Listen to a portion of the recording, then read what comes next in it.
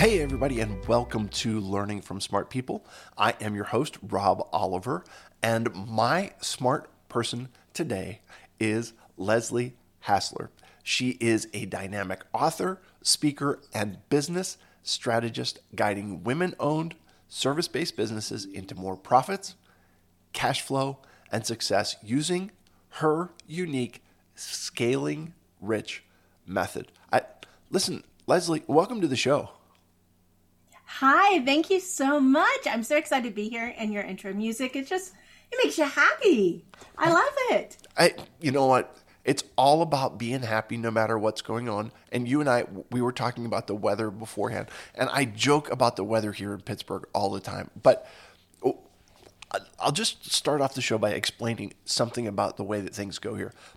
Like spring shows up, and we're all so excited because it'll warm up and it'll be like 70 degrees one day, and the house will heat up, and our entire house will be like 73 degrees inside. And my wife's like, it's just too hot. We need to turn the air conditioning on. And I said, okay. So I turned the air conditioning on. Well, the problem is that we only have two of those days in a row. And then the next thing that happens, it's back to being 45 degrees during the day. And now our house is freezing cold. And but you know what? It doesn't change the fact that your own happiness is up to you. And so I'm in a house, it's freezing cold, it's gray outside, I'm in Pittsburgh, but I'm happy. So it's all good. Let's start this way. Yeah. Tell me a little bit about yourself, like, and your backstory. How did you get to be where you are today? How did you come up with your scaling rich method? Like, where does this all come from? Wow. Big question. So, I consider myself to be one of the generalists of the world. There are specialists and there are generalists. And so I have had a varied past. I have 2 degrees in interior design and journalism, nothing to do with what I do today. I've been in advertising. I've been in retail. I've been in so many different industries, and they all led me strangely to what I do today. I've been an entrepreneur for 15 years. And I think in the world of coaches and consultants right now, that's a rarity. We have a lot of people that actually are really good at what they do, and they become a culture consultant and in that work. I was a business owner. Like, I know what it's like to run a business and hire a team and fail horribly and win wonderfully, and everything in between. And it is that journey that really led me into this, because my first business, for all the good that we were able to create, it kind of sucked my soul, kind of tore away at my soul. And so I had a couple of years of really conversation with God, and I was going, okay, God, if it's not this, then what?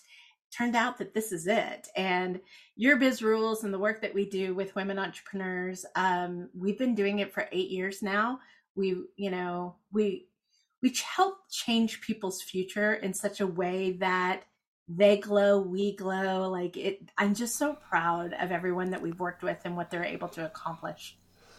Yeah, it's so funny how the different experiences that we go through equip us for doing what we do. And listen, okay, I'll give this to you from what I see as a academic perspective. Okay, they say this in like colleges and universities about the professors, right? Those who can do and those who can't teach. So what happens is you have people who are teaching college courses who have not had the experience in the real world. Like your chemistry teacher, your chemistry professor has never been a chemist, has never worked in a chemistry lab apart from the academic element. And as far as what you're talking about is you've actually been out there in the real world doing business, being an entrepreneur.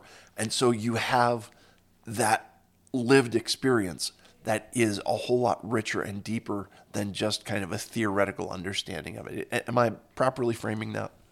Yeah, and I won't, we do a lot of teaching, and there's teaching is no small job at all, in that, but I do think there's something else. There's an understanding, there's a comprehension. Like, I have not been able to sleep at night because I don't know how I'm going to pay payroll. I have had clients walk out on bills, big bills, and there's a certain, uh, pit that opens up in your belly when that happens. And I think because we've been there, we've ridden that roller coaster ride ourselves, I can have total empathy. And I think when we have empathy and we're guiding our clients to solutions, we really can craft something that fits them, the situation, their business, their goals, in a way that a one size magic formula just can't do. Okay. So I'm assuming though that you've learned from your own experiences, but I'm guessing you've also learned from the way that other people do business and things that you've been able to see in the world around you. Are there other organizations, other companies that you have learned from that say, okay, the way that they do business has taught me, or is it something that I use as an example to teach my clients? Oh, for sure. I am a student of business. I don't believe that I can serve my clients well if all I ever did was have blinders on. And in a lot of ways, I'm the business geek that goes out and goes, oh my gosh, that was so cool. Let me learn about it. We had a little pre-conversation. We were talking about the difference of the Dallas Cowboys organization and the Philadelphia Eagles.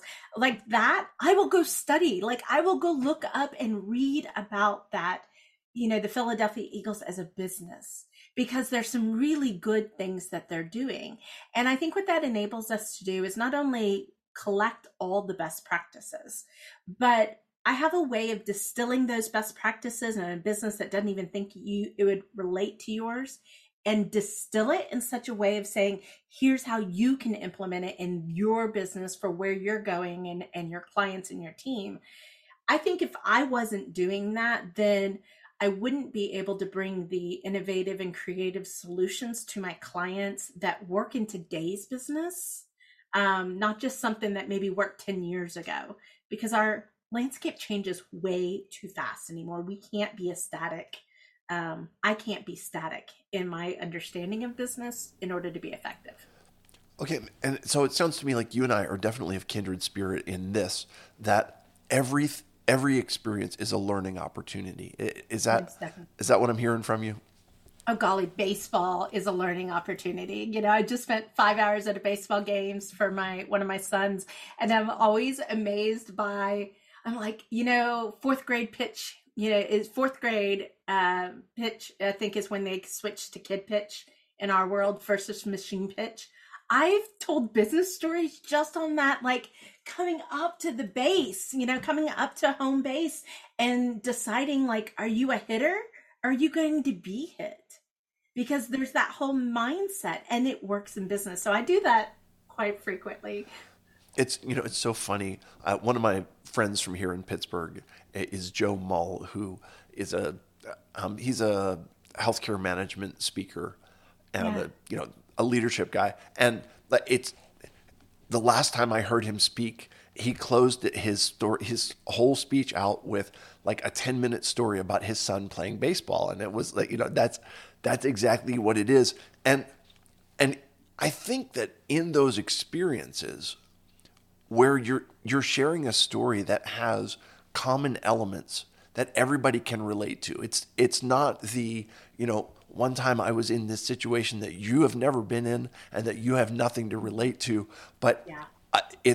This is where I was, and this is something that we all know about. And that is such a helpful thing for conveying messages. And especially then the next time that someone is at a baseball game, it brings back and reinforces the message that you were sharing with them. Just super interesting. So let's talk a little bit about your scaling rich method, if you don't mind. Yeah. Because Sure. I had a guest on before, and they talked about the difference between growing a business and scaling a business. Do you make that distinction as well? Most definitely. All right, Most definitely. can you talk about that a little bit? Yeah, sure. So growing and scaling a business is the term that people use very interchangeably as if they mean the same thing, but they really truly don't. And I think if you don't understand the differences between them, you're going to implement the wrong strategy or the right strategy at the wrong time. So growth is an important foundational element. You need to have periods of growth. But I think people think like, oh, I'm done with growth. Now I'm going to scale. It doesn't work that way. It's really much more symbiotic. You typically go through periods of growth, then periods of scalability, and then you have to go through growth because you're building a foundation for the next scalable level, if you will. Now, definition wise, growth, we are very classic in our definition. Growth is, it's a linear relationship. And so if you think about it, every dollar you put in time or money into growing the business will return a dollar. It's very even exchange. The problem is in growth devours cash. It eats it. I mean, it's like a lawnmower that goes through cash. People often try to grow to get more money to solve their cash flow issues, but they actually create bigger issues. So Jim Collins, in his book Beyond Entrepreneurship 2.0, brings up one of his research points that they studied that oftentimes when a company has their best year ever, historically within 18 months, they almost close, if not go out of business. That is the cash part of the equation that a lot of people get wrong, because you can grow yourself out of business. You can grow yourself broke. Scaling, on the other hand, tends to be a lot more about profitability and about maximizing, about exponential return. So for every $1, we're looking to get $4, $10, $100, $1,000 return. But you can't scale if your growth foundations aren't in place. So it is a dance, and it is an art and a science type of thing. One of the things we do oftentimes for our one-to-one clients is we'll do a business audit to start and see if it makes good sense for us to work together. And that's part of what I'm looking for. How much of your growth foundations are nearly where you need them to be, and what are your scalable opportunities? Where can we find the cash? So when you talk about the scaling rich process, the first thing we try to do is find possibility. We want to know what people's vision is, like what's the really big dream that they're trying to achieve with this business. And then we, do that audit to kind of find the opportunities, find what we need to be fixing. We fix cash, because if we have to grow, we have to pay for that cash, right? We don't want to grow the business broke. And then we set about really putting their own special prescription, if you will, to scalability in a way that feels really good to the owner, gives them the rewards that they're looking for, meets their goals. One of those things that really promotes ease and profitability.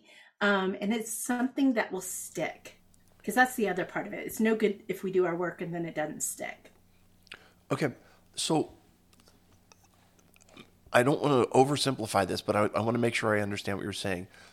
Does growth relate to like the size of the business, and scalability relates to the profitability of the business, or am I misunderstanding that? Perhaps I didn't explain it clearly enough. So growth typically is an initial stage of a business, but it really doesn't have anything to do with the length of time or the age of the business, but much more about what you've, the foundations that you've accomplished. So for instance, first stage growth is all about getting a marketing message, finding some clients willing to pay, delivering good service, right? And once you can get that reliably done, you're not wondering when your next client's going to be, then chances are you've got something you can maximize. So you're a little spot on with the scalability, right? Maybe it's really what we need to do now. The scalable part is getting you to reach capacity, fixing profitability, making it so that there's something to show for all of your work at the end of the day. You'll get to that point and then you're like, okay, what's the next level? Oh, now I need team. Okay, well, now we got to go build team and growth. And then it's about reaching capacity, which would be so growth is kind of like the building and the foundational, and scalability is about maximizing that return on all of that investment. Got it. Okay. So can you talk to me then about, like, a lot of people will say, I want to maximize profits. Okay. Yeah. And Are there examples that you can share with us about that? Like, are there organizations out there that you can say, take a look at what they're doing, and this is something that we can learn from, or can you give us some help with that? Okay, so profitability is a real personal thing. It looks different for everyone. When I think the first mistake that people often make in profitability is they treat profitability as a reward. And I often say there's no profitability fairy who's going to come around and say, you, Rob, you've worked hard enough. You've worked long enough. You are good enough. Ding, here's your profit. It didn't work that way, you know? So we really have to change our mindset around profitability and make it an intention in the business to reach it as soon as possible. Treat it more as like one of those things we've got to do before we go crazy with it all. And we've got like 6 things that we look at when it comes to profitability, but I would definitely say we have to just make the mindset that we have to get to profitability first, and not treat it as a reward later. Okay, so your concept of the profitability fairy, I translate it to say, like, you take all of your hard work and all of your effort and you put it under your pillow, and you expect the profitability fairy to visit you overnight, and you wake up in the morning and pull out the check. Like the tooth fairy, you put your tooth under the bed, and then you wake up in the morning and there's cash there. That concept doesn't work quite so well in the business No, world. Okay, no. so you mentioned 6 elements, I think. Okay, can you talk to me about what those 6 elements are? Sure. So let's talk about the obvious ones. Controlling your cost, controlling your price. Everyone, normally, if I talk profitability, people go, but I can't trim any more costs. Look, the point is not to trim so many costs that you hurt the business. It's just about to be lean, be flexible, right? Price, though, price is one of those knobs that most people's mind keeps them from turning, if you will. So, I can tell you stories of price increases that we've done, which have been significant ones, and how they always work out if the business owner gets out of the way. But the other 4, the first 2 have to do with scope creep. So that's the client increasing maybe the project, but not wanting to increase price, or the owner doesn't ask for a price increase. And then there's over deliverability. So especially if you're a service business, there's a value question, like, I want to be worthy of the price that I'm charging. And so I see so many people over deliver. Now you can change your model to allow you to do that, but a lot of people don't even consider it. So, and then the last 2 are time slippage. I think I made up that word, but I did hear somebody else use it. Slippage. But that's really where, if you think you have a project that should take 4 weeks and it takes 12 weeks, you've lost profitability, if you think about it. And the last area, which happens to a lot of people because they're not tracking their profitability at all, is product mix. Like, I've seen some people where 60% of their work is actually in the lowest profitability service or product that they have. And so we just look to balance. There can be a definite strategic use to a low profit service or product. But if it's 60% of your business, that's not being strategic, that's being reactive, right? So we just really help them balance those items. Okay, it's okay for you to make up a word, slippage, and I'll tell you why. Being here in Pittsburgh, we have our complete own vocabulary, and Uh-huh. when we don't use the word slippery in Pittsburgh, things are slippy. Okay, so Okay. when you go outside in the winter and it's icy, you have to be careful because the roads are slippy and you don't want to. So if you're going down the slippy road and your tires lose grip, you have some slippage. It's There you obviously go. going to happen, right? There you go. Okay, so okay, thank you for sharing those with me. So let's talk about ways then to try and like support profit. Like, do you have some strategic concepts or some ideas to share about, what is it that we can do to support the profitability or to support the profits of the business? Sure. I think the first thing is to set a benchmark, right? or to define what it is that you need to, what the profitability needs to be in the business, and then work everything backwards. If you think about it, profit by an accounting kind of definition is what's left over on your P&L, your net income. Well, if that number needs to be a certain number, then let's build it with the end in mind. Let's build the business with the end in mind and work backwards. Oftentimes, people's price is out of alignment with their profit goals. And that happens a lot, And I think because some of this deals with math, people get really scared of the numbers. I will tell you, I don't think I'm like double checking. I don't have a single client that says, I love numbers. It's so funny. That's not what we typically like as a business owner, which is why we love to help.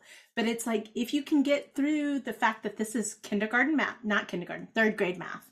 And God gave us this wonderful device called a phone. It has this really cool app called a calculator.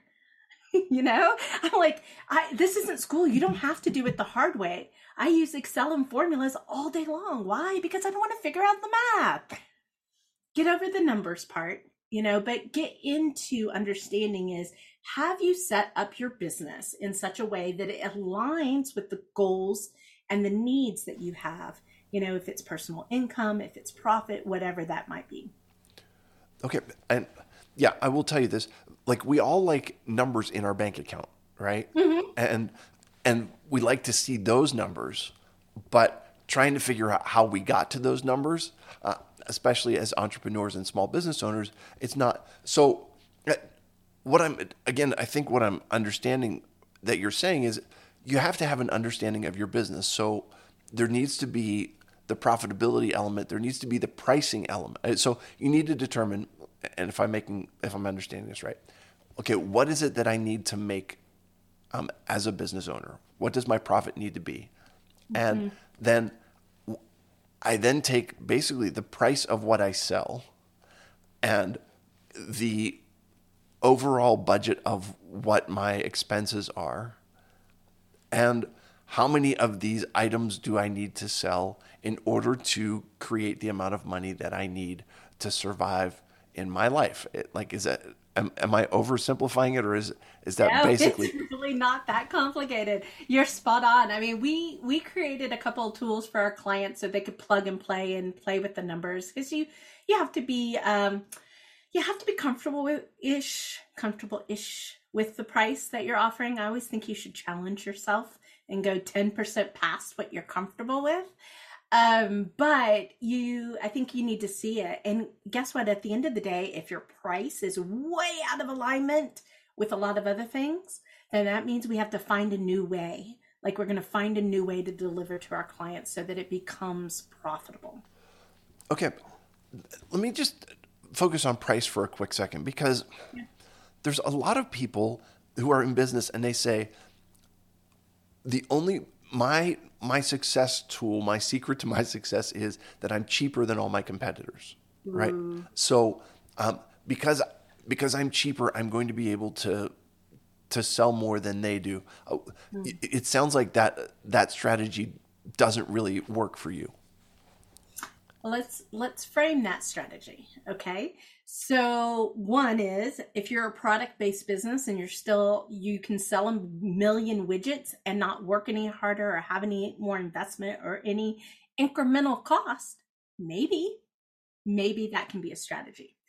I think if you're a service-based business and 85% of the businesses out there are service-based oriented, you can't be Walmart.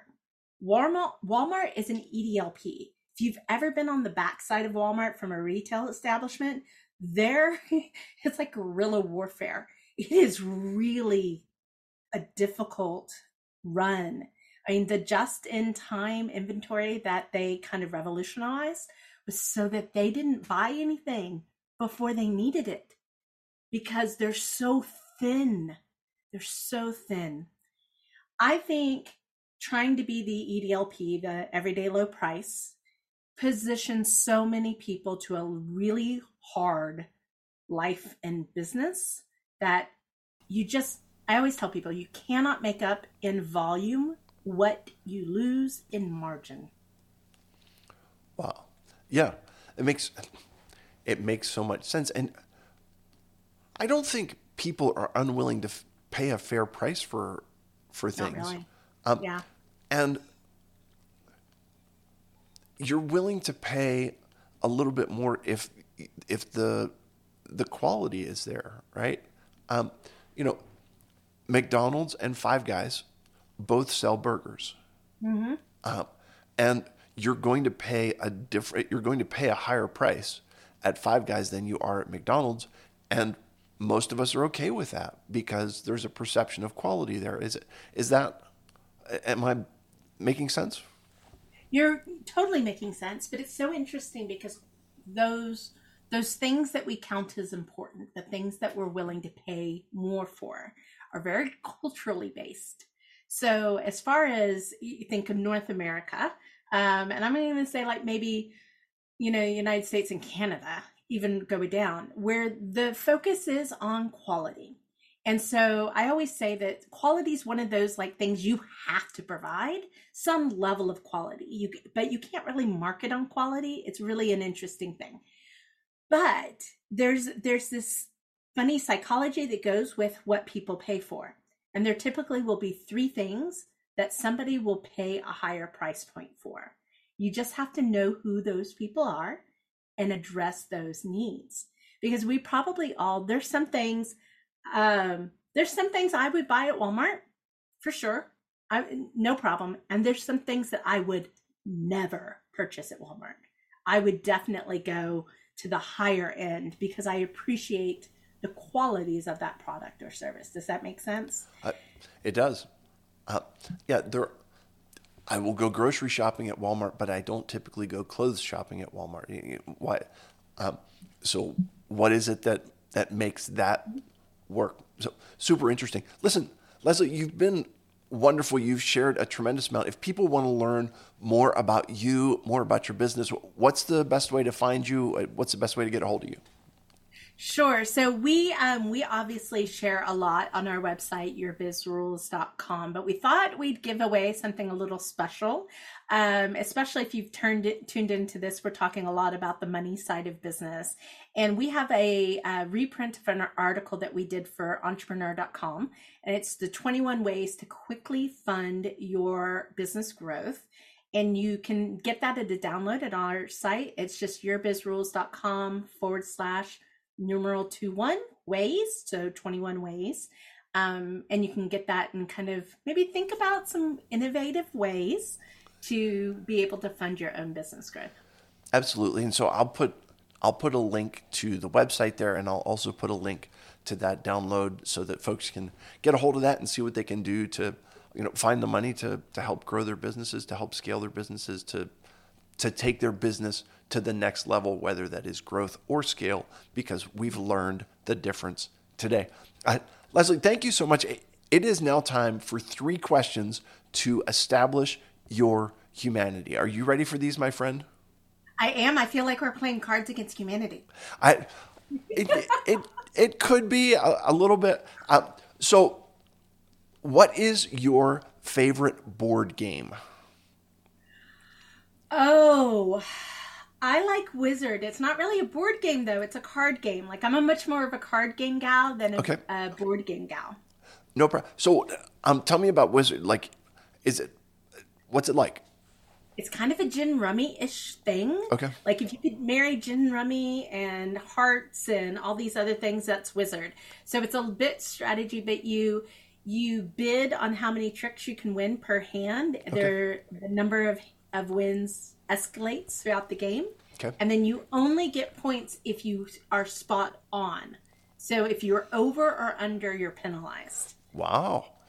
It sounds like fun. I'll have to look it up. Now, see, you've given me research to do. Ideally, what would be your favorite way to spend your birthday? What if it's your special day? What would you say these are the must-haves for my birthday? I'm traveling. Okay, so I'm on a trip. where are you going?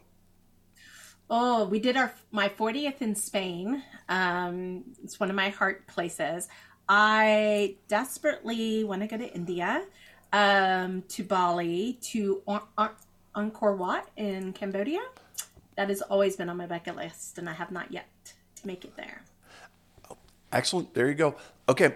So you're in Dallas. And if I'm coming to Dallas and I say, I want to go somewhere that is amazingly Dallas, but it's not barbecue. Okay. Uh, where would you say is the an essentially Dallas food place that may not necessarily be barbecue, unless you're going to say Dallas is barbecue, and No, if you come, no, you've got to have it. actually. No, actually, what's so funny is obviously because I love Spain, I love Spanish food, and the first two restaurants in my brain were both Spanish. If for what people feel like Texas should be, I would say, I don't know. I love this restaurant in Plano called Haywire. Okay. It's a four-story restaurant. It kind of opens up onto a concert venue.